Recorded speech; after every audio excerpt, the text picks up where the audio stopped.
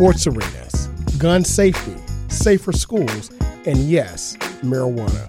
These are just some of the things that the Virginia General Assembly is considering in the fourth week of its legislative session. What will be the outcome? How will Democrats and Republicans vote? And what will the governor say? It's State of the Water. I'm your host, Dr. Eric Claville. Thank you for joining us for this year's series of the 2024 Virginia General Assembly as we do our bill in review.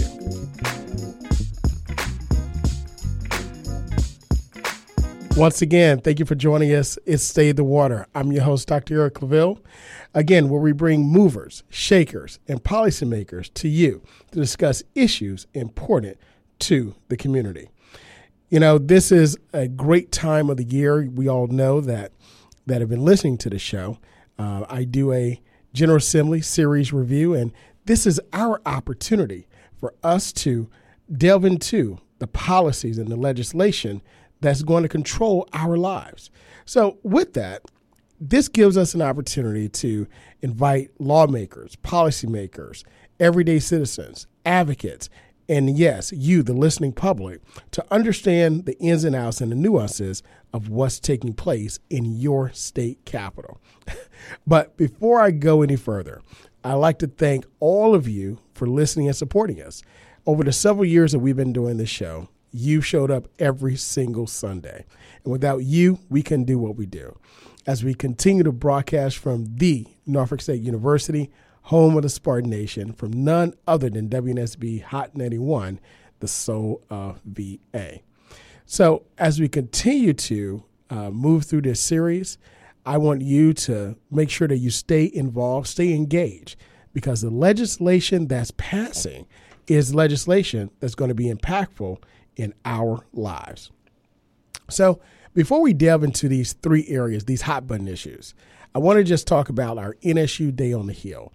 Here at Norfolk State, our NSU Day on the Hill is our premier advocacy day in Richmond. Led by our president, Dr. Javon Adams Gaston, we are able to take our students, our alumni, our faculty, our staff to the General Assembly to advocate on behalf of the institution. It's an opportunity to show legislators of the greatness of what is Norfolk State University. Also, it gives them an opportunity to learn about and support our legislative priorities that are laid out by our president and approved by our Board of Visitors, and also champion across the board with our alumni and also our stakeholders, more specifically our students and our faculty and staff. This year, we had an opportunity to bring 2 busloads on Capitol Hill, where we were engaged by many legislators, including the first African-American Speaker of the House, none other than Delegate Dunn Scott, who represents the city of Portsmouth. Also, NSU alums, none other than Senator Louise Lucas, who is the ranking member in the General Assembly and the legislature, and also the first African-American woman to chair the very powerful Senate Finance Committee. We're also greeted by our other alums from Norfolk State, Senator Lamont Bagby, Delegate Cliff Hayes Jr., who is definitely a friend of the station, a friend of the university, and also Delegate Candy King. And we also were greeted by Senator Mamie Locke, who also leads a very important area in our General Assembly and has been a champion for higher education all the years that she's been in government herself. And not only that, but we had an opportunity to hear from our Virginia Beach representatives, none other than Senator Aaron Rouse, who is definitely a major supporter of Norfolk State, and also Alex Askew, who also is a major supporter of our institution. Our students then had an opportunity to go to various legislators' offices and visit with them to talk about, again, those things that are important to our institution, the legislative priorities, the capital that we have here, and our operating budget. Once again, it was an opportunity to show that the Norfolk State University is good ground to be sown into. And to cap it all off, we were able to go to the House and the Senate, where our president, along with alumni, students, faculty, and staff, were recognized on the floors of the House of Delegates and also the floor of the Senate. And once again, it's always a great day to behold the green and gold. And on the Hill, it was definitely a great day to behold. So again, thank you to all our legislators for what you've done for us. And also thank you to all of our stakeholders that came on our day on the Hill to support us and what we do for our institution. You know, I also like to now kind of delve into what I think are 3 hot button issues that are right now being debated in the legislature. You know, there are many bills that are filed. You know, we had almost 3,000 bills that were pre-filed for the legislature to consider, almost 3,000.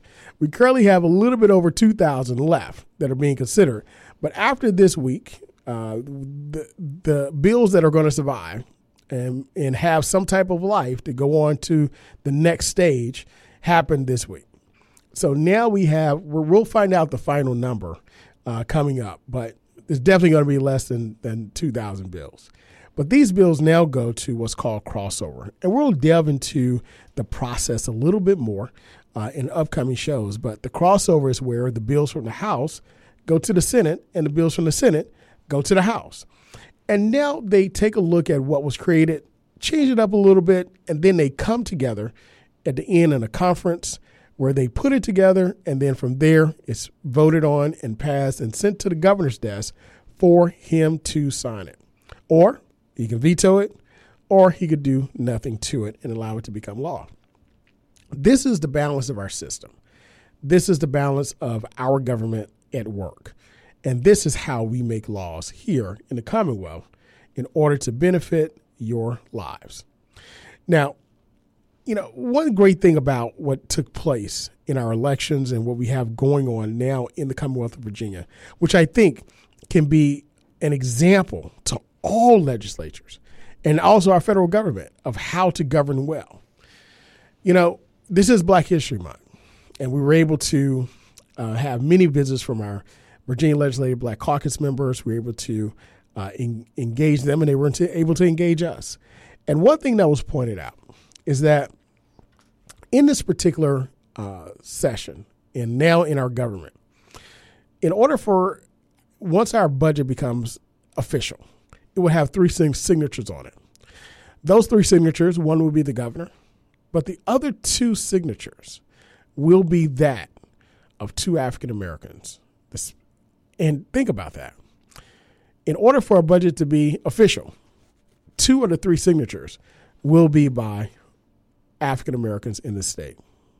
Of course, the significance of that is tremendous with the history of our people in the state and the history of our people in this country.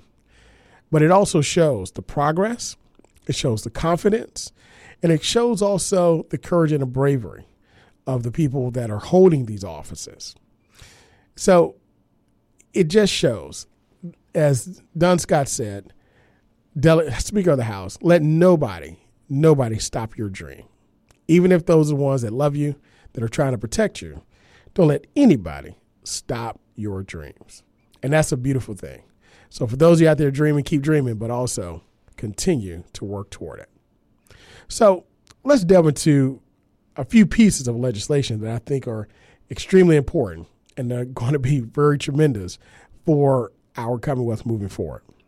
Let's take a look at the sports arena.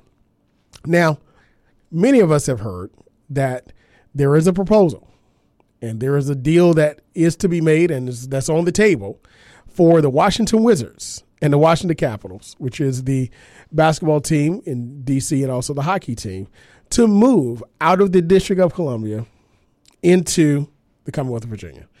Now, for those of you and all of us that travel to D.C. and Virginia and Maryland, we all know in West Virginia, it's really a hop, skip, and a jump for the most part, if you don't have to deal with traffic, right?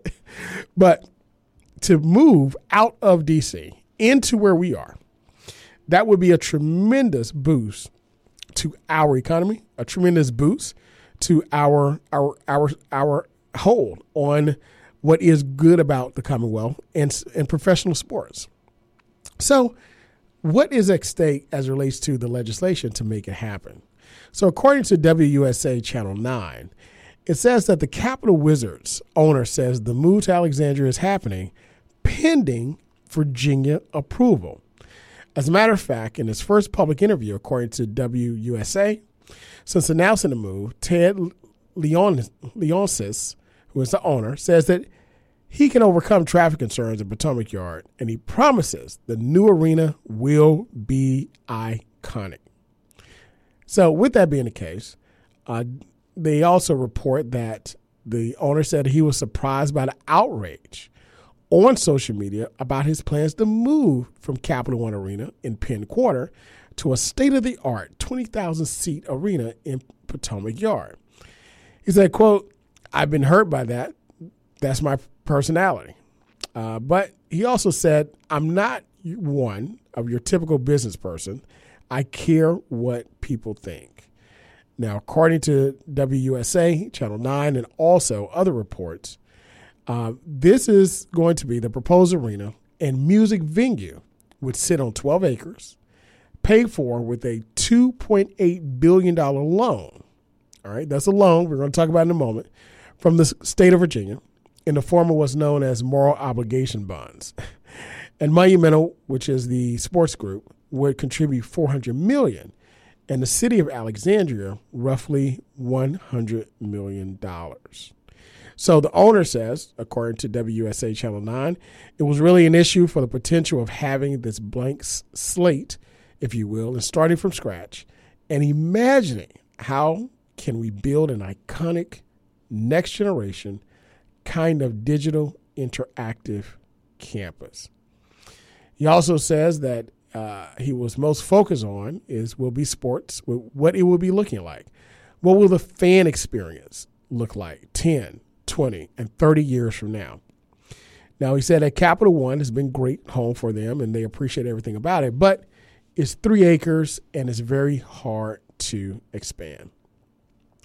So let's take a look at what the owner, he's saying that I want to expand.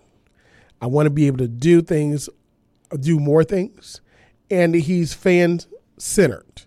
What is the experience of fans? Now, we know from other arenas, of course, what they call Jerry's World for the Dallas Cowboys. Dallas Cowboy fans, maybe next year. We have a lot of friends who are Dallas Cowboy fans, so it's all good. I'm a New Orleans Saints fan, so I get it. But that arena actually really started what we know as the fan experience, and a lot of stadiums are now adopted. A lot of owners, a lot of groups are saying, hey, we want this for our fans. And not just that, but what is the contribution to and the impact upon the local community, the tax dollars? Because we know that sports is are high generating, but who does it benefit? And what is the tax base as it relates to that? So let's delve into the article a little bit more and see what they say about that. According to WUSA Channel 9, tax revenue from the arena and the 6,000-seat concert venue, including ticket sales, parking, and also the naming rights for everything except the arena, would repay the loan over 40 years. All right, so that's 40 years. Now, 40 years, Lord say the same, I'll be 88 years old, approximately 89 after the loans are set. So that means that this now burden is, if it doesn't pay for itself, it's getting placed on not just me, but more likely my children, my sons, and their children, my grandchildren.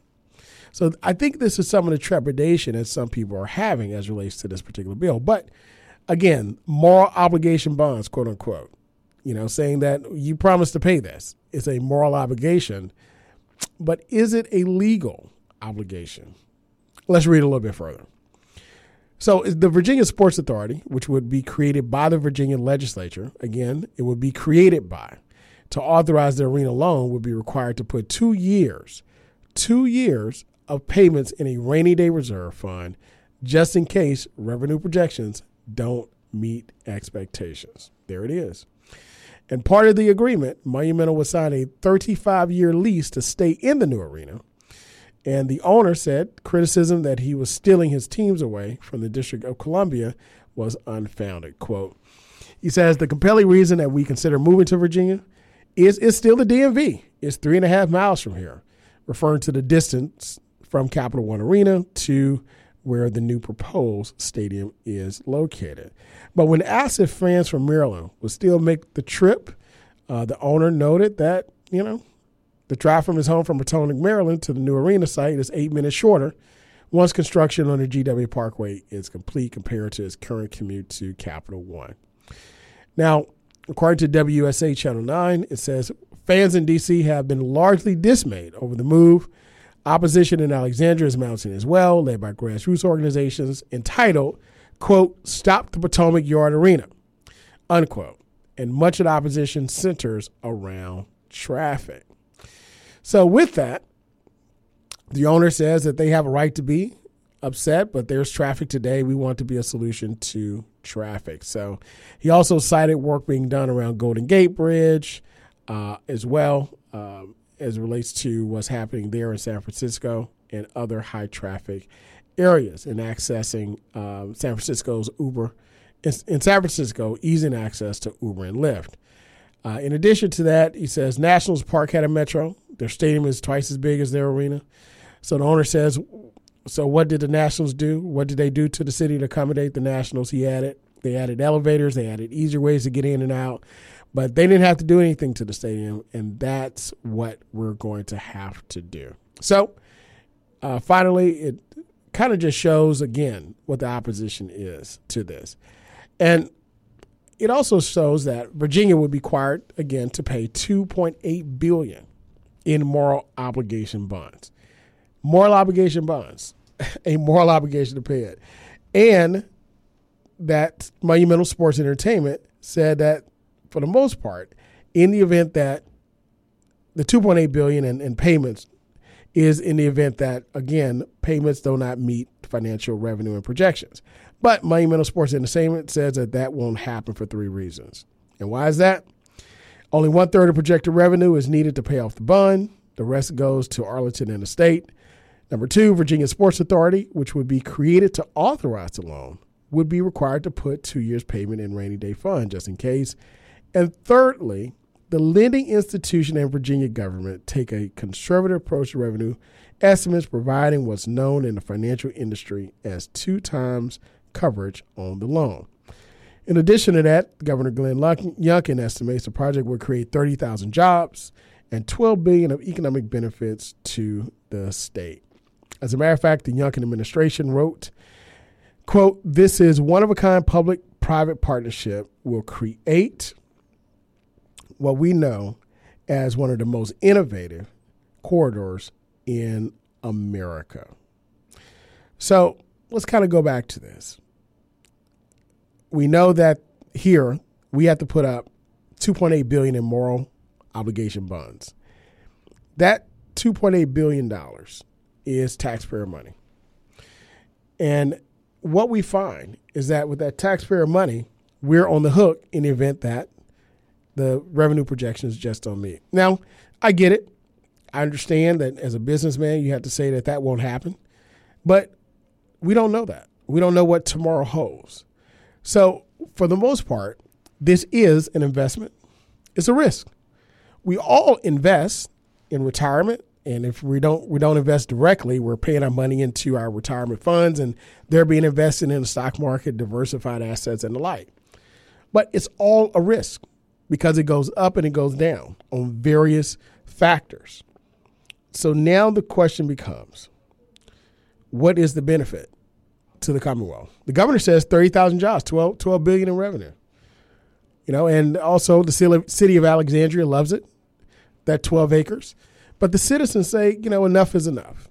Too much traffic. But there's not really much talk on the moral obligation bonds. Maybe it should be. But for the most part, we find that a lot of cities, a lot of municipalities go through this, go through land being taken for sports arenas and the like. It finds that these estimates are put up all the time.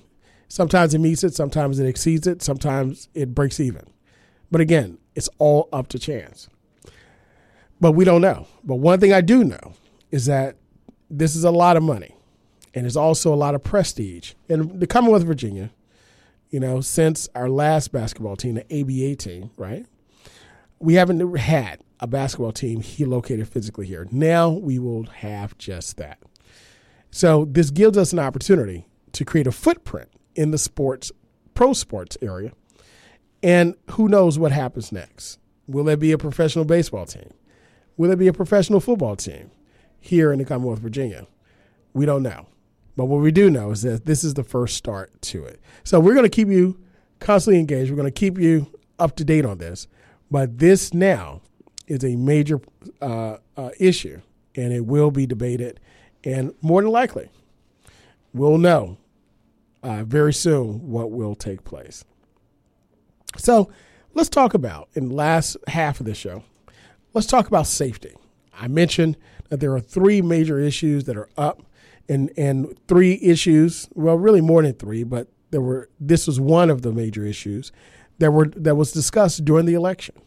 It was discussed also during the beginning of the General Assembly, where we saw bills being pre-filed. And we know that there are a lot of people that are now basically really taking a look at gun safety, taking a look at school safety. We've seen so many unfortunate and senseless acts of violence take place at our schools. You know, I don't have to name them. You've seen them, and it's unfortunate events. Because when we send our kids to school, we want them to be safe. It's a place where they learn. It's the place where, to be very frank, they probably spend more time at school with their teachers and peers and friends than they do at home, engaging in the same level or same amount of conversation and interaction with parents and also with family. But with that being the case, we want to make sure that our children are safe and make sure that our schools are safe. So with that being the case, the Virginia Mercury reports that bills requiring schools to send parents gun safety notices clear the House and the Senate. As a matter of fact, the article says the Virginia Senate on Tuesday passed a bill requiring school boards to notify gun-only parents annually of their responsibility to safely store firearms and keep them away from children. Now, many of you may note, and this article also highlights it, that last year entrance in gun violence prevention measures increased after then 6-year-old student brought a firearm from home to his Newport News Elementary School and shot his teacher. The teacher was injured, but she did survive. And of course, she was hailed as a hero by, after being shot, protected the rest of her class from anything that would have happened in addition to that. So again, we're thankful that no lives were lost and that others were protected in the heroism of that teacher. But again, this can be avoided, or legislation can help for it to be avoided. So according to the Virginia Mercury, the legislation received support from the House in a 54-45 vote last week and is on track to reach Governor Youngkin, whose spokesman, Christian Martinez, said the governor will review any legislation that comes to his desk. As a matter of fact, in January, however, Youngkin said, quote, Virginia gun laws are already among the toughest in the nation, unquote, making it tough to predict if he will veto this legislation or other gun control laws introduced by Democrats. Now, we find where it's noted that unsecured firearms, according to Senator Stella Perkansky, Democrat of Fairfax, she said it present a grave threat to both children, those that are unsecured, by the way, and those around them. And during a 23-16 floor vote on Tuesday, she stated that this bill is not meant to restrict or prevent any family's ability to defend themselves through lawful gun ownership. It simply empowers parents with the knowledge they need to safely secure firearms in the home and encourage safety conversations with their children. Now, if passed, I want to note that if this is passed, according to the Virginia Mercury, school boards will be required to create a policy notifying parents each year by email and text of their, quote, legal responsibility to safely store any firearm present in the household, unquote. It also shows that in notes in the Virginia Mercury that the school board notices would also need to remind parents of the risk associated with improperly stored firearms where statistics relating to firearm-related accidents, injuries, and death among youth and other safety tips and strategies according to the legislation. Also, the bills that dictate the school emails and texts must be displayed in multiple languages, such as English and Spanish, on the division's website and sent within 30 calendar days of each new school year. Moreover, the Virginia Mercury also notes where Delegate Mike Cherry, Republican, Colonial Heights, opposed the companion bill put forward by Delegate Laura Cohen, Democrat out of Fairfax, and questioned if all schools have the capability to send texts, which I think they do, but text during a House Education Subcommittee meeting. He also made an amendment request to relax the requirement for text messages, but it failed after the committee, including Delegate Alex Askew, Democrat out of Virginia Beach, again supporter of Norfolk State, questioned if changing the language would create a loophole for schools not to follow the proposed law. So what are the, of course we know what the proponents of this say, are those that support it, but what do the opponents say about it? Well, it says that conservative groups primarily said the bill would create a negative notion about owning a firearm and scare parents. But supporters said the legislation is simply a helpful reminder. As a matter of fact,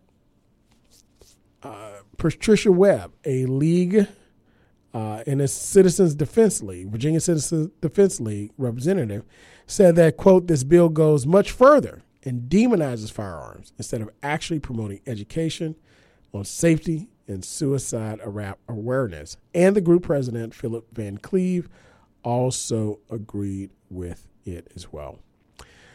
But it's noted that in a 54-45 vote, the House passed the legislation. And in a 23-16 vote in the Senate, they passed the legislation. Now, I want to note something, that there's a slight margin of advantage that the Democrats have in both the House and the Senate. And it's not those margins. So that means some Republican lawmakers actually voted for this bill as well. Now, I ask you, is it demonizing gun ownership, or is it just a reminder to say, make sure you lock up your guns, lock up your firearms? Because to be honest with you, it does happen, unfortunately, that there are firearms that are not properly secured. And unfortunately, children that are not trained in gun safety, and also adults, end up causing harm to themselves or others. As a matter of fact, according to the Virginia Mercury, it said some public schools have already taken measures to address violent threats to students and staff by reminding parents of the law and by adding weapon detectors to school buildings. As a matter of fact, they report that between 2016 and 2020 school years, Virginia recorded an average 1,910 cases involving weapons out of roughly 2,000 annual violent offenses committed by students in public schools, special education, alternative centers, and this is according to the Virginia Department of Education. But these offenses dropped during the pandemic when schools were closed, of course, for in-person. You only had 132 out of 135 violent student offenses.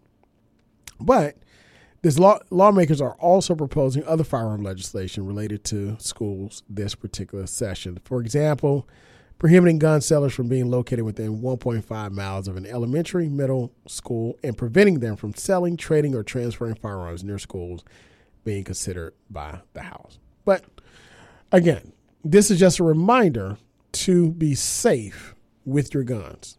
It's not saying you shouldn't have them, but this is an opportunity for us to keep our children safe at all times.